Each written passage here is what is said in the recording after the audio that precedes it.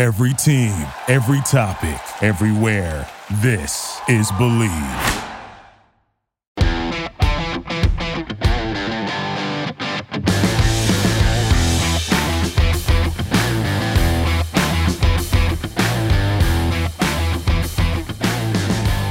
Welcome back, everyone, to the Lay the Points podcast. I'm your host, Kendall Caps, alongside Jordan Charo. Scotty Scheffler, huh? The world's number one first kid. Well, I shouldn't call him a kid. He certainly is playing like a grown man nowadays. He went 70 starts throughout his career without winning a tournament, and then entered the Masters as the number one player in the world, having won 3 of his prior 5 tournaments that he entered, and became the first player since 1991 to enter the Masters as the world's number one and then take home the green jacket. It was one heck of a performance. I'll be honest, I was a little disappointed because I wanted to see some more drama. And early on in the final round, when Cameron Smith came out and went birdie on the first and second holes, I thought, okay, here we go. We're going to have a good final round.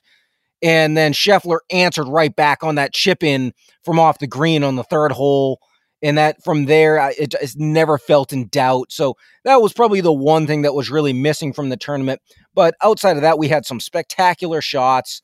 I mean, hey, Tiger played. He played an outstanding first round of golf, carding a 1 under 71 and made some truly amazing shots on that first day. But I think the physicality certainly took its toll as the tournament went along. Yeah, it was amazing to see Tiger out there. I mean, we're both huge Tiger Woods fans, and just to see him out there, just kind of surprising us all because he hadn't played in so long, and just to see him go out there and play really well and actually make it to day 3, which was awesome. But he kind of fell off in day 3. I believe he shot a +8. 70. I think he shot 6 over both Saturday and Sunday, which tied his worst round at a Masters ever. And his 13 over for the tournament was also the worst score of his career. So certainly didn't finish it the way he had envisioned. And that's where I feel like, both of us didn't think he was going to make the cut. We kind of figured it's been so long since he's played a professional round of golf. The physicality would take its toll early and we wouldn't see the same Tiger. And to his credit, like I said, he had an amazing Thursday and really hung in there, got a ton of up and downs, made some great par saves. He did a great job scrambling on Thursday, did a decent job on Friday, but as it wore along, he just didn't have it physically to be able to compete with everyone else that was obviously at full strength.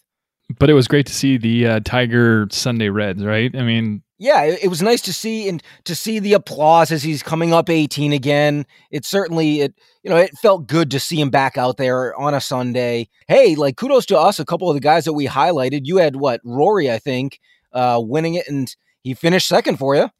I did, yeah. I mean, that day 4, what did he shoot? He was a -8 under 64, tied a Masters final round record. That chip in that Rory had on out of the bunker on 18, to see that emotion, it was amazing, and he definitely put the pressure on Scotty Scheffler, but Scotty held tough and ended up winning his first major championship.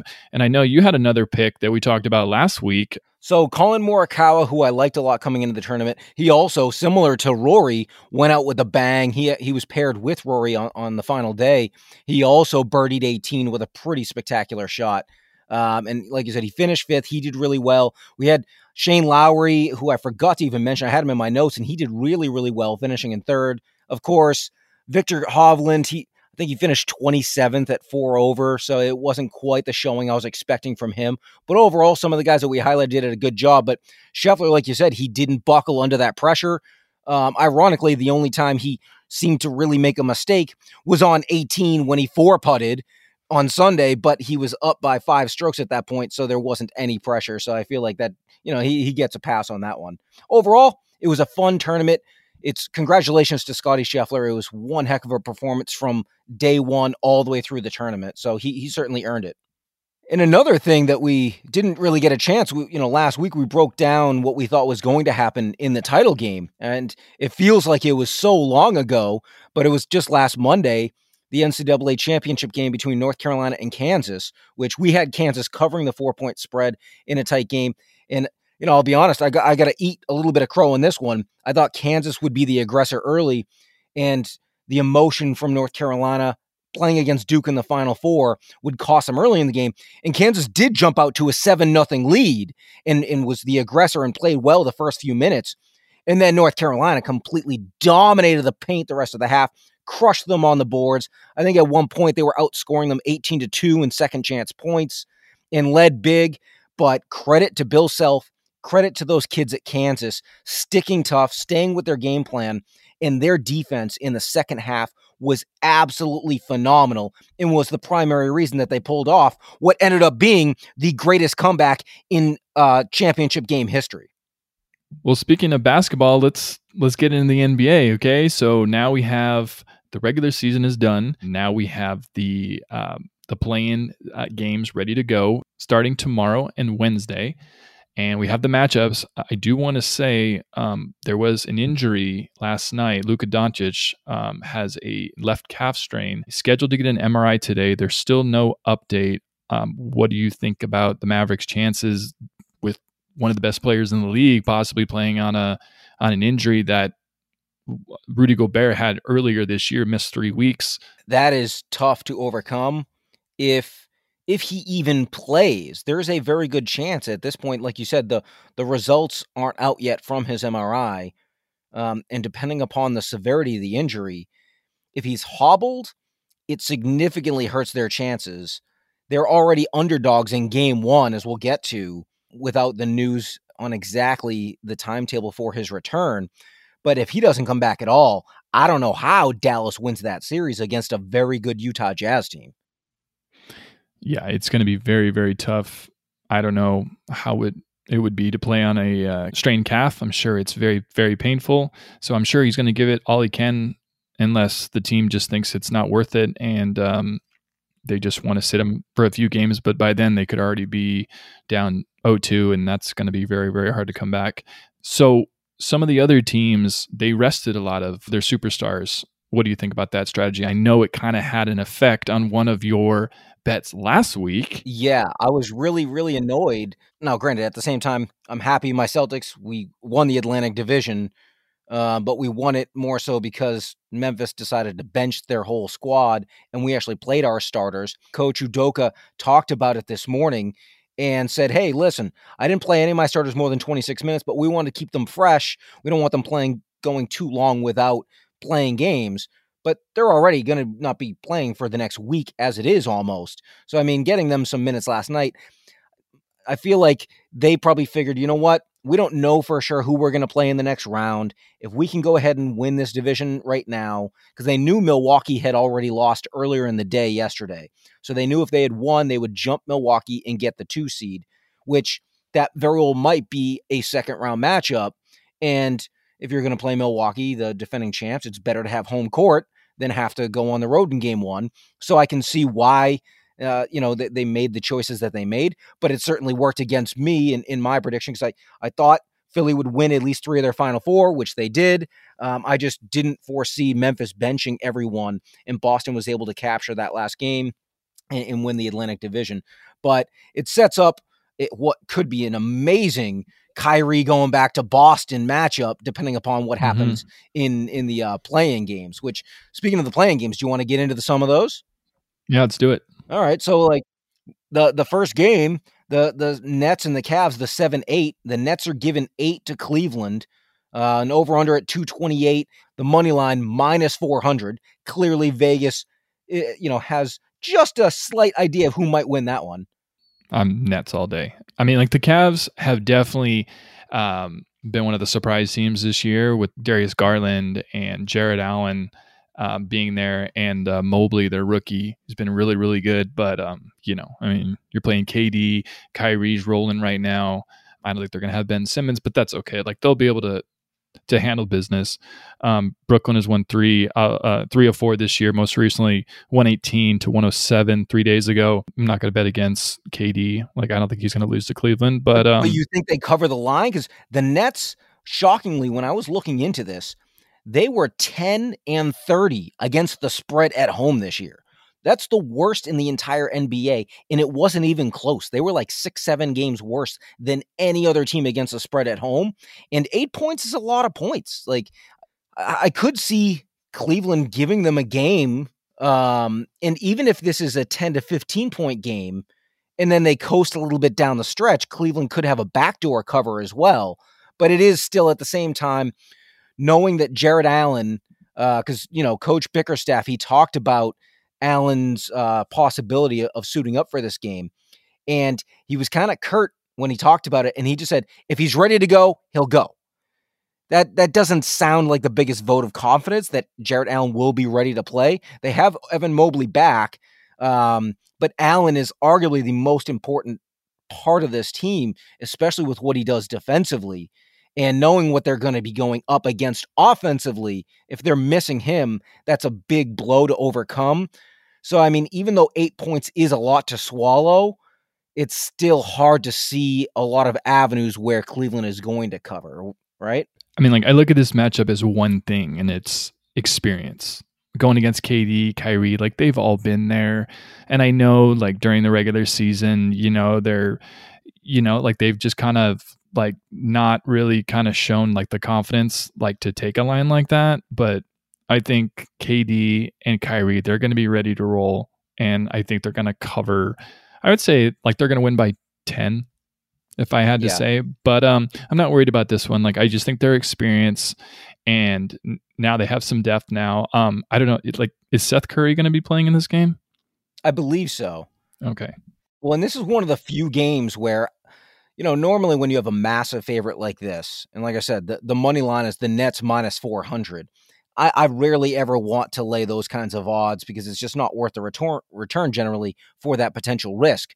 But this is one where I feel like you and I feel so confident that, I might put $400 on the Nets to only win 100 just because I pretty much know they're going to win this game, right? Right. Yep, definitely. So, even laying those odds on a money line, you're probably still safe, I would say. Yeah, just talent alone. Kyrie and Durant, they could win the game by themselves. And if their bench players are cooking too, forget about it.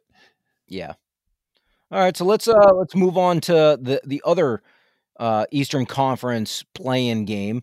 Atlanta, they're at home, giving 4.5 to Charlotte, with an over/under at 238.5. It's a pretty big number.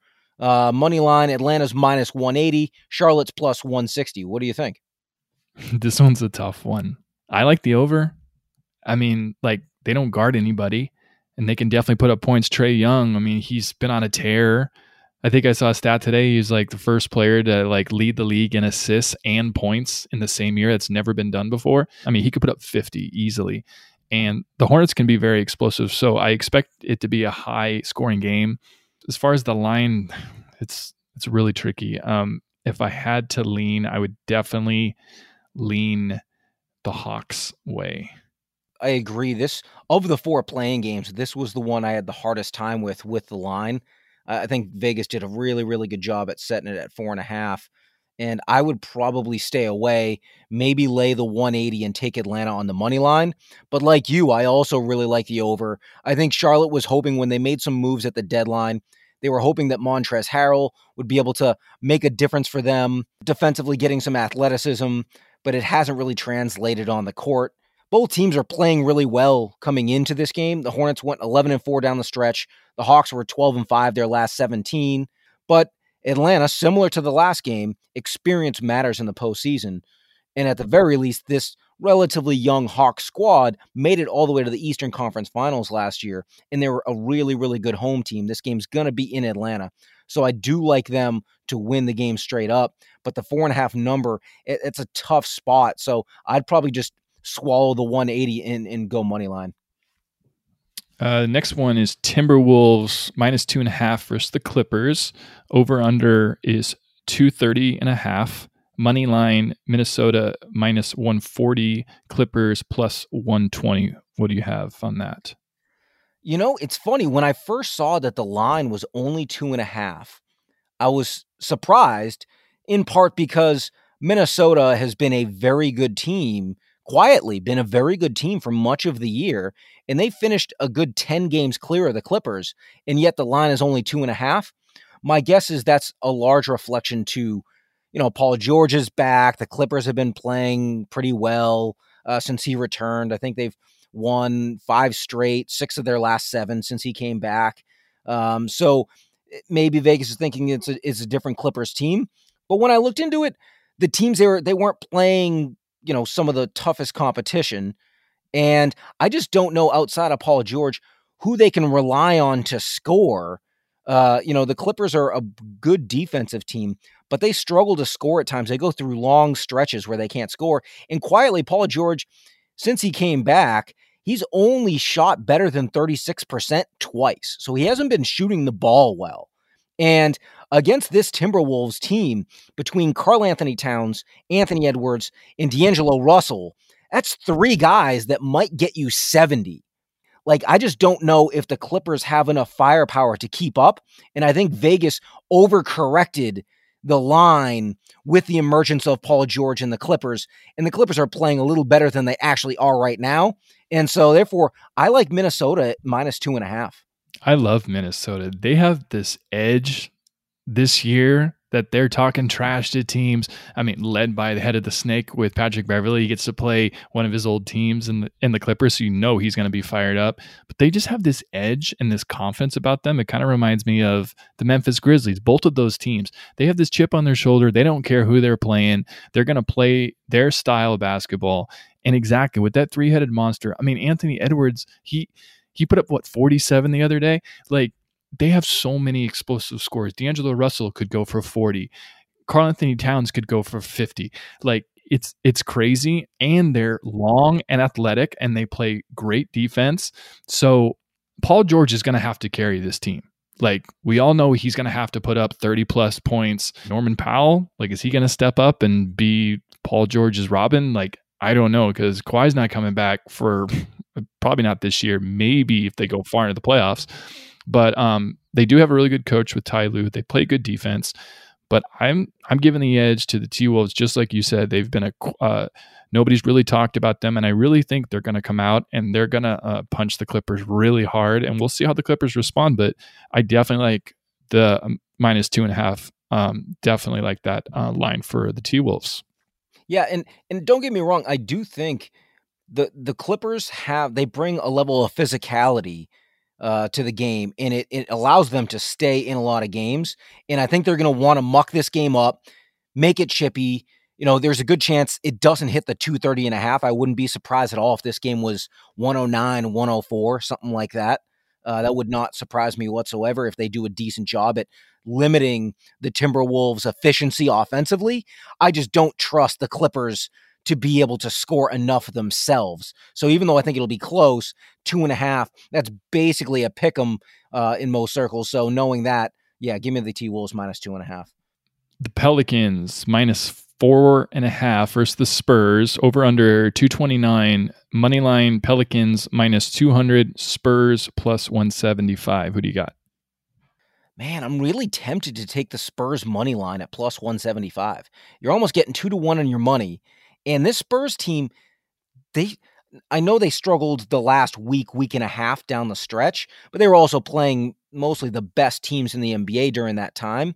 But they have really, really stepped it up in the second half of the season. Once they realized the Lakers were an attainable goal, passing the Lakers, because at one point it appeared like they were headed straight to the lottery, and they've really turned their season around. DeJounte Murray is such an outstanding young player. So I'm tempted to take their money line, but I can't quite do it. But I will take the 4.5 points, though. If I had to go one way, I'm taking the 4.5 with the Spurs. I think maybe the Pelicans win the game really, really close, but it's a tight game, and I don't think the Pels will win by 5. The Spurs, out of the last 25 years, they've made the playoffs 24 of them. So wow. They just have built such a good culture there. You can never, ever count them out, regardless of what talent they have on the team. Like, they've still remained and had success after losing Ginobili, Duncan, Parker. I just think that is how bad as the Pelicans started the year. they were awful, and they haven't had Zion. Credit to them to making a big move, getting CJ McCollum, getting more scoring to team up with Brandon Ingram. I do like their big Valanciunas, but this one's tough. But I'm gonna go with Greg Popovich and his. I'm taking the Spurs with the I'm points. taking. I'm going to take the Spurs. Yeah, I think that's probably the smart way to play this for numerous reasons. And there was something else that really stood out to me when I was looking into this game, and both the Pelicans and particularly the Spurs, they hit their under at an insanely alarming rate. And I believe the Spurs, they hit the under more often than any team in basketball. And the Pelicans were not far behind, or it might have been the opposite. It might have been the Pelicans who had hit the under more than anyone in the NBA, and the Spurs weren't too far behind. And 229 for two teams that are pretty good on the defensive side of the ball, especially of late down the stretch. 229 is kind of a big number. I mean, you're looking at a 116, 113 game. I could definitely see this game, similar to the T-Wolves Clippers game, being played in the 105s to the 110s. So I also really think the under is a sneaky play here. I could definitely see that. Yeah, the Pelicans at home. Yeah, it was the Spurs on the road in particular. That's what it was. The Spurs on the road hit the under 75% of the time. And this game's going to be in New Orleans. And the Pelicans hit the under at home more than 50% of the time.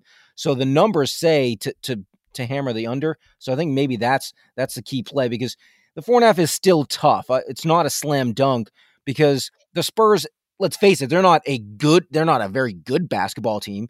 They've, outkicked their coverage, so to speak, and played really well in the second half of the season, but they're not by any means a very good basketball team. So they could lose this game by more than 4.5. So really, I think maybe the smartest, or at least the safest play might be to go after the under, but that's just a little food for thought. Also on Saturday, we have game one lines for 4 games. We'll start with the 76ers minus 4.5 versus the Raptors. The over-under is 217.5. We also have the series as well. The 76ers are minus 183 and the Raptors are plus 163. I think game one, Philadelphia wins, likely covers, but it will be close. The Raptors are a lot better than almost anyone gives them credit for. They had the best record in the NBA this year against the top 4 teams in each conference. So when they've played the best teams, they've done very, very well. And they are also playing really, really well coming in. Meanwhile, Philadelphia, including beating Philadelphia when Philly essentially had the division and the 2 seed on the line last week. Remember, when I said Philly was going to win the division, I said the one losable game was to Toronto, and they lost to Toronto in Toronto. And the fact that Thibault, who is unvaccinated, and because of the vaccination rules, you can't enter the country of Canada unless you're fully vaccinated, so he can't go up there and play.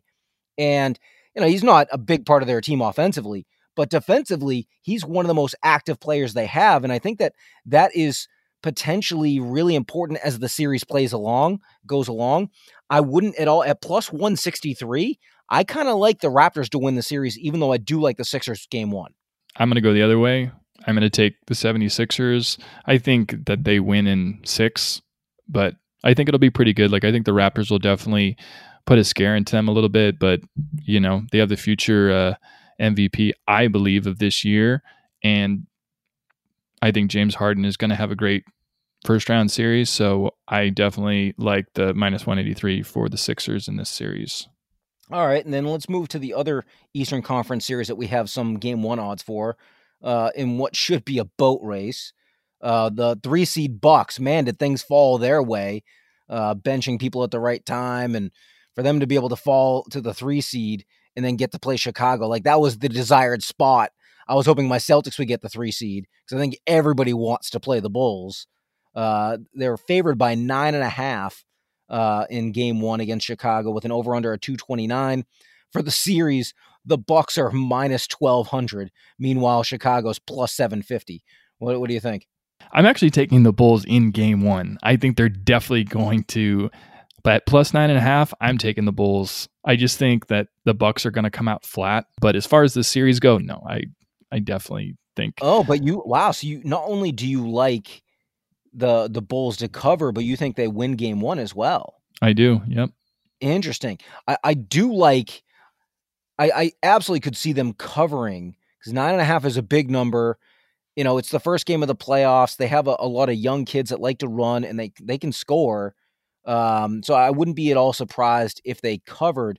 I can't quite pick them to win outright, which, if you feel that strongly, then yeah, you might as well go money line. But yeah, for the series, there's no way. I don't think anyone is taking the Bulls. Even at plus 750, I still don't see value there. If they play the series 8 times, the Bulls aren't winning it any of those 8 times. This isn't the NHL. This isn't Major League Baseball. This is the NBA, and the Bucks are much better than the Chicago Bulls, and they're going to win that series. So I wouldn't even bother with that plus 750. Don't waste your money. But yeah, game one, though, I could see Chicago covering that 6.5 or 9.5. That is. All right. Well, then let's move over to the Western Conference. We touched a little bit on this at the top of the show. So the Jazz are actually favored on the road by 2.5 at Dallas in game one. I'm sure that has a lot to do with the Luka Doncic injury and, the whether or not he'll even suit up for that game.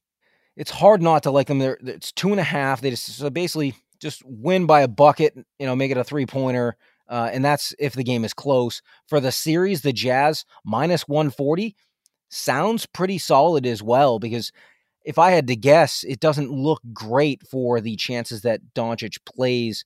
And if he does, he's certainly not going to be fully healthy. And behind him, the Mavs, what do they have? Spencer Dinwiddie, Jalen Brunson. They're good players, but they don't have any elite players, and they're going to struggle to get shots off in the paint. And especially with Rudy Gobert just locking stuff down, and that Donovan Mitchell's rearing to go. There's been a lot of chatter all year long about, is he even going to be there? So I feel like they see a huge opportunity in front of them right now, and I expect Utah to pounce on that, cover game one, and lay the 140, bet the Jazz to win the series. I absolutely love the Jazz at 140 for the series, for sure. I mean, even if Luka comes back and plays not at 100% with a strained left calf, I mean, it's going to affect his mobility driving to the basket. I like the Jazz 140 big time. This is one of the series that I like the most, so I would go hard on the Jazz. All right, and then brings us to our final game. So the Warriors, who've not been close to the same team during the second half of the season, they're favored by 4 points at home against the 6-seed Nuggets. And the Warriors to win the series are laying, they're minus 215. The Nuggets are plus 185. What do you like? I love Michael Malone. He's one of my favorite coaches in the NBA. You have Jokic, and they play good defense, and they move the ball. Like, their passing is so infectious, and it's so much fun to watch, just to watch guys get wide open shots and watch Jokic just do his magic on the court. But if I had to put my own money on it, I'm taking the Warriors. I know Curry's trying to make his way back. I think he's going to be okay. And if he gets rolling and Clay gets rolling with Draymond, and they're one of the deepest teams in the league with their bench, I'm going to take the Warriors. But I think this is going to be one of the most entertaining series, I think, in the first round. What do you think? Yeah, I agree. I'm a little bit torn because the Warriors are the better team, but the team that we saw during the second half of the season, even before Steph Curry's injury, was not the same team. And they haven't been able to get, a cohesive unit together between Clay was out, Draymond was in and out of the lineup. Now Steph has been down the last couple of weeks. They still don't know for certain if he's even going to suit up in game one. So knowing all that, I'd probably lean Denver game one, but as the series moves along, I do think the difference in talent will show. Golden State should win the series, but at minus 215, I also don't really love laying those kinds of odds, knowing how bad the Warriors have been playing. So I would stay away from a series bet with this. But in game one, I actually like the Nuggets. I think similar to how you felt about the Bulls shocking the Bucks, there being one big upset in game one where a team came out flat. That's kind of how I feel about this game. I think the Nuggets are going to be the ones to come out and kind of do that. And I think they might win game one outright. They might only get one other game the rest of the way. But yeah, I'd probably go Denver +4. But this is a really tricky one because I don't know what Warriors team we're going to get. All right. Well, get ready. Buckle up. We got some exciting NBA action happening this week, and it should be a lot of fun. We've been saying for years, and a lot of people have, the NBA regular season is a bit too long. I would love if they shortened it a little bit, but now we're finally here. We're at the really fun part of the season where there's going to be tons of excitement, some great finishes, and we'll be able to dive into it, and we'll see how we do, and then we'll be back next week.